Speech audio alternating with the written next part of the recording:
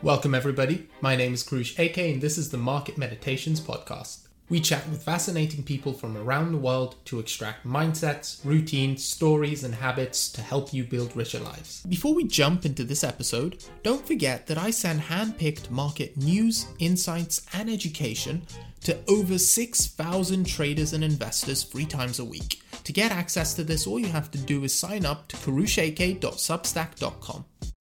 Welcome back, meditators. Today's episode is really special. We've gone over our first 20 guests and found the best trading advice we could, and we've compiled it all into one episode for you. I really hope you enjoy this. There'll be my commentary here and there, but mostly the guests sharing their wisdom. In our first clip, Jack shares how to find your own trading strategy. You have a choice. Do you like this? Are you intrigued by it? Yes. Okay, then just go sit down, head down, 24/7, try and study all the different frameworks out there. Take and pick from them whatever you think might be valuable, and just keep throwing shit on a pile and rinse it and see what sticks. And that's actually what I've been doing. So I came across things like, obviously, patterns to start with, and then I learned a lot from Cret in regards to price action concepts. I came across the Inner Circle Trader. I took his course mainly for the risk management, because Cret said that he learned a lot from the risk management module from the Inner Circle Trader. And then Elliott Wave Theory. And Elliott Wave Theory blew my mind in the sense that the theory kind of described the golden ratio fee to be significant in extensions, in fractals of price, and that it's related to how natural processes form themselves. And that just blew my mind. At that point, I realized this is far more than just, a bunch of people buying and selling something, but it's much bigger. You could literally grab a tree and look at how these branches fractally grow out and find a fractal right there that, if you modify it a little bit, could look like a market in an abstract way. So that's really when my mind was blown. And obviously that tied into Gann, because Gann was like the next layer on top of Elliott Wave Theory, basically for me at least. And I learned a lot about game theory as well from the Inner Circle Trader, just basically like thinking like there's predators and prey, and people are influenced by their emotions. So where in the market are they going to get punished the most, et cetera, et cetera. And, I'm just rambling about a lot of different concepts, but at the end of the day, I wanted to know how these concepts all worked. And it took me a while to finally get to the point where I feel that I can structurally apply bits and pieces of all these different frameworks and theories into a working solution that is now my trading framework. Jack is as eloquent as ever, and following on really nicely from this, we have a monologue from Crypto Nikos for the new traders out there. My advice to, I guess, the audience would be, especially if you're new coming up into the investment space, into the trading space, trading, I would try every single strategy possible and something that fits to you. Alpha, you want to call it alpha, takes a while to develop. Now, for me, it's taken, a good solid 4 years now of nonstop trading, just days and days and days and days with some of the smartest people that are way smarter than me, and learning from them to develop my own form of trading and my own form of profitability. That's just my experience, and I would not, one, be too hasty and be too impatient on trading. And 2, I would just consistently try, even if it doesn't work out. Continuously try. The best thing you can do is follow through with your TA, and don't let other people influence you. Right? If you have a set goal and you have a set chart and you want to follow through with it, whether you're right or wrong. Just be ready to take the hit and follow through with your TA and see where it leads you, because that's the only way you're going to be able to learn. Right? Everybody can tell you, tie your shoes, you're going to trip. But it's you actually tripping one time for you to really realize how important, tying your shoes are. Following on from this, we have Rookie XBT. You got to learn the ins and outs, like this, just the simple stuff. And paper trading is definitely the way to go for that. But what I have a problem with is people start paper trading and then they think they can handle, whatever the market has to throw at them. And that's just not the case. It's you might trade great, but it's the emotions of losing real money that trading is more emotional than anything. So it's just the emotions that of losing real money that paper trading can really never replicate, in my opinion. But through the years, I've always had skin in the game. I think that's like the biggest advice I can give anybody, just having skin in the game. Never lose it all because you want to keep messing around with the markets, learning from it. And I'm a firm believer that you need real money in the markets to actually learn. A lot of people do paper trading, and I'm not really a fan of that because you can never really mimic the emotions of losing real money. Time and time again, traders have shared there is value to knowing whether or not you have an edge in the market through paper trading, but without skin in the game, you truly do not know if you can handle this craft. This leads nicely into our next segment, which is from Trader SC. Trading, right? Once you know the basics, once you've got your basic blueprinting, that ain't really going to change as much. Yes, certain nuances do, but the main stuff doesn't. It's actually a game of discipline. When do you know when to step in and when do you know when to step out? And, if you only take the ones that are optimal, the equity curve is going to grow. But you'll find that when you were desperate to always step in, that's when you get messed up with your equity curve. So in that sense, where it's just fighting myself, it's a constant battle. There's so many trades I want to take, but I know it's that battle. It's a mental battle. Most of it's just a mental battle for me, staying out of the market when what I want to see is not there. So it just frustrates. I find it frustrating. So I do other things to fight that, to keep my mind off things. If that makes sense. Everything's probability. And I think it's a big part of trading as well, because you have to realize even no matter how strong your idea is, it all comes back down to probability. Nothing's 100% probability in the markets. So if you were thinking that term, everything is just a probability. And what do I need to see to increase the probability of the trade idea or decrease? Just accept the fact that it's okay to be wrong. Whereas, you marry a bias and it has to work and you convince yourself it's going to work. And then you'll go out your way when somebody poses a different idea. You start attacking them just to make yourself feel better. So come back to it's all about probability. Fantastic as always from Trader SC. And now we have Cantor and Clark starting off by telling us why he chooses to trade crypto, especially as a trader who's come over from the legacy markets, and then goes on to give some fantastic trading advice as well, especially for those looking to trade sustainably for a long time. I've taken more of a passive approach in traditional markets. One of the things that I like to say is I came to crypto because it was the easiest poker table to play at. There's a ton of inefficiency in the crypto markets compared to traditional markets. Things that are givens in this market, such as a carry trade, for example, when there is a considerable amount of premium between the futures prices far out on the term structure and the spot prices. And there's that carry trade opportunity. It's a basis trade, right? You sell futures and buy spot and you arb that difference as they close over time. That is sort of a given in the crypto markets. Now, it's something you obviously have to make sure that you execute properly because you have to account for transaction costs and slippage and just executing it properly from entry to exit. But still, it's sort of like a free lunch in crypto, right? So from times that can be anywhere from 6 to 12%, which 6 to 12% in traditional markets is something you might fight tooth and nail over, right? So for most people, it's actually better to try to just create some index replication strategy in traditional markets because it is something that has the level of participants in legacy markets. It has a lot more depth. You're competing against the best and the brightest. Not to say that you're not competing against the best and the brightest in crypto, but there is a lot more room for that inefficiency to be improved in crypto than there is in traditional markets. So yeah, absolutely, beating the market in crypto is something that I focus on because I'm actively trading it, right? I have an absolute return approach to it. In traditional markets, all I want to do is replicate the benchmark. I've always said you want to be a trader now when we're experiencing this sort of hype cycle, this kind of trending high momentum period, but ultimately everyone wants to graduate to the point of being a portfolio manager.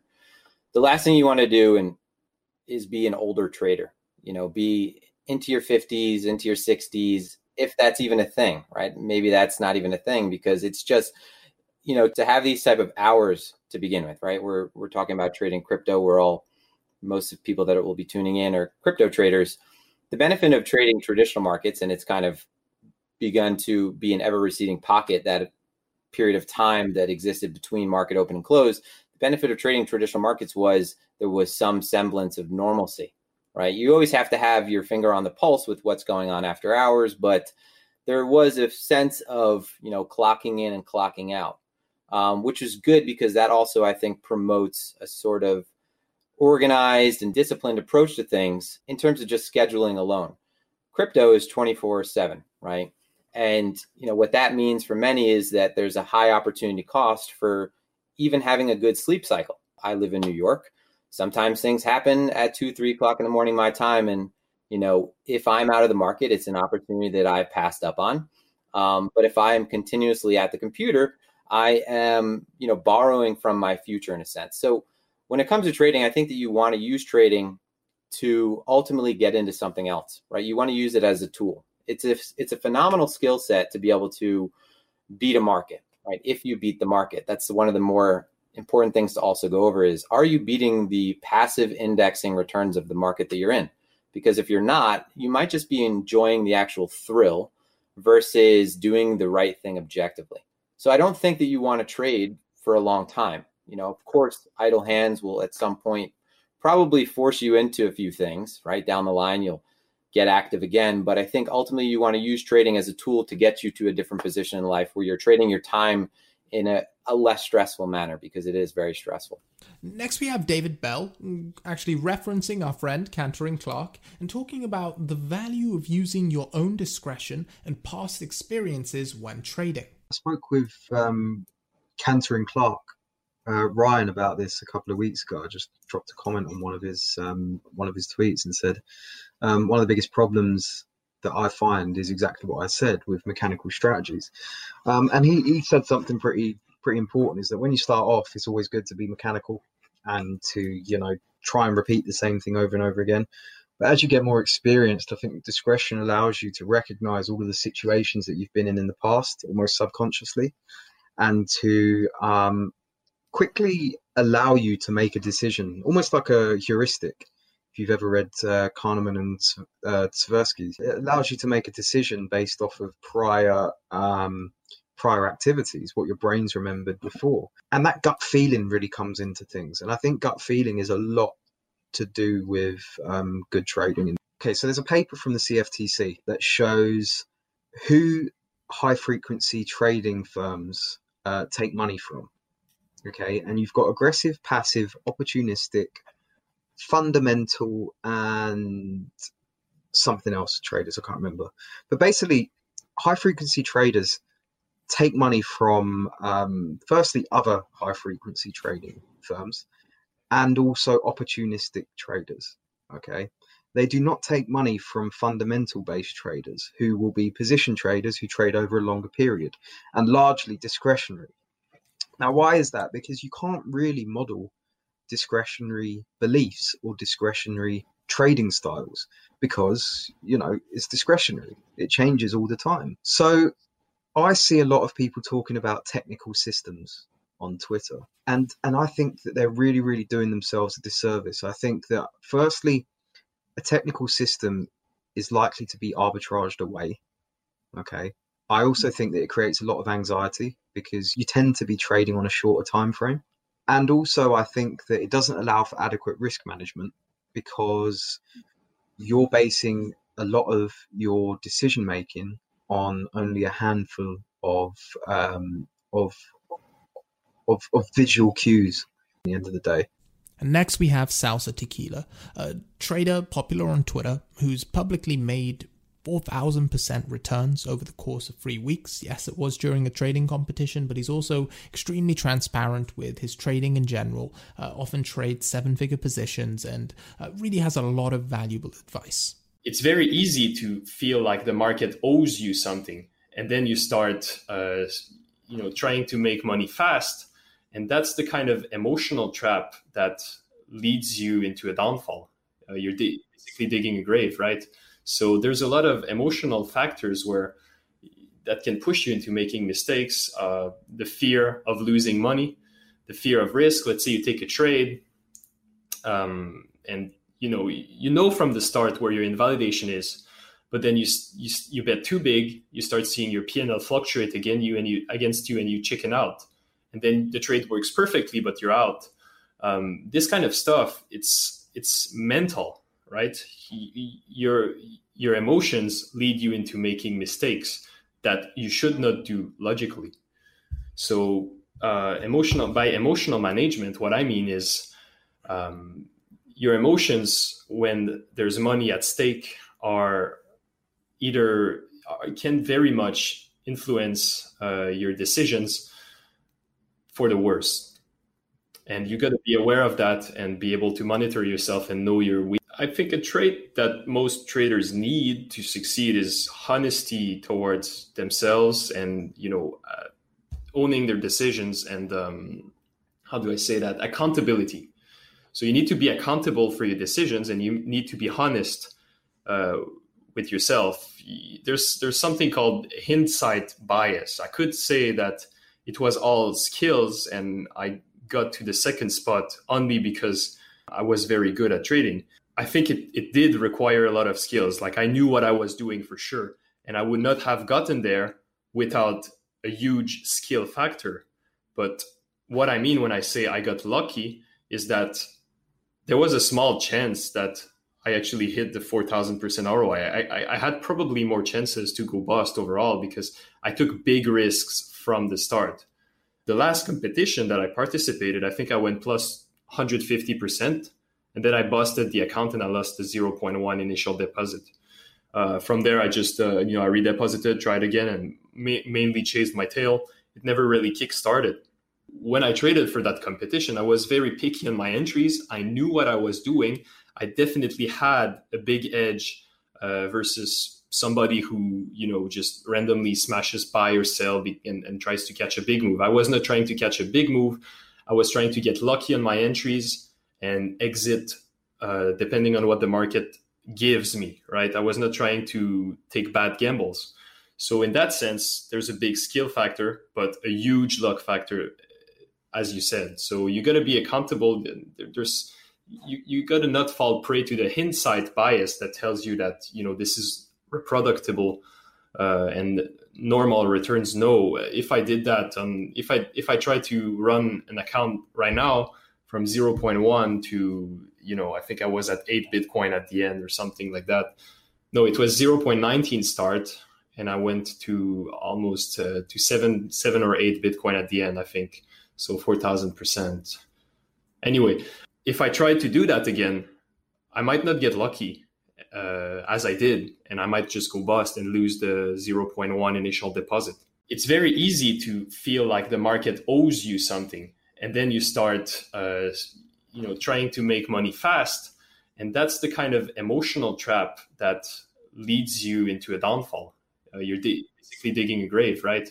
So there's a lot of emotional factors that can push you into making mistakes. The fear of losing money, the fear of risk. Let's say you take a trade, you know from the start where your invalidation is. But then you bet too big, you start seeing your P&L fluctuate against you, and you chicken out.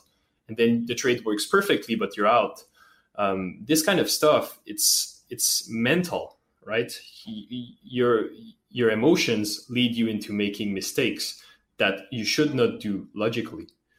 So emotional management, what I mean is your emotions when there's money at stake can very much influence your decisions for the worst. And you got to be aware of that and be able to monitor yourself and know your weaknesses. 2 lessons that I learned that I think are invaluable are, first of all, when you take a gamble, you want to have a positive mathematical expectancy to your gamble. And second of all, you want to have your risk in check. You don't want to put yourself at the risk of going into ruin. So you want to optimize your percent risk in the sense that you're not your whole existence as a gambler or trader or whatever you're doing, you're not putting yourself at risk of being out of business if you lose it, or if you lose many in a row, depending on your win rate percentage, right? So in trading, you cannot know the exact mathematical expectancy of any trade if you're a directional trader. But what you can do is limit your downside and be very diligent in risk management.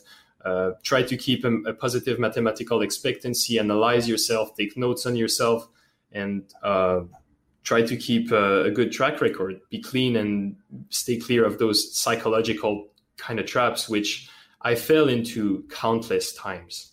Trade with real funds from the start, I would say. Just a small amount. You will lose at first, though, so be aware of that, but you need skin in the game. It's not the same if you're paper trading. I don't believe in paper trading. I think you need to have some kind of skin in the game and be ready to pay some expense fees. It might take a long time, but eventually, when you get 3 months of consistent profitability or more in various market conditions, I think you're ready to size up, not before. So risk tiny, trade a lot. Eventually, when you're 3 months plus profitable, that's when you will be ready to scale up the size. Meditators, I hope you enjoyed listening to this compilation as much as I did making it. It was amazing to listen back to the advice given by all of these incredible traders and investors. I'll definitely look to make more of these in the future, trying to take the best nuggets of wisdom from the investors, entrepreneurs, builders, and self-improvers we've had on the show. Thank you so much for tuning in to another episode of the Market Meditations podcast. If you enjoyed this episode and you'd like us to continue bringing you fascinating people from across the world, please leave us a review on Apple Podcasts, Spotify, or wherever else you like to listen to these podcasts, and share the episode with a friend. If you have feedback or an idea for a potential guest, reach out to me on Twitter at KaroushAK, and do not forget we write a newsletter covering all important topics in crypto and traditional markets. We send it out 3 times a week. The Market Meditations newsletter. You also get early access to these episodes, and you get transcripts and extra notes as well, so make sure to subscribe there as well.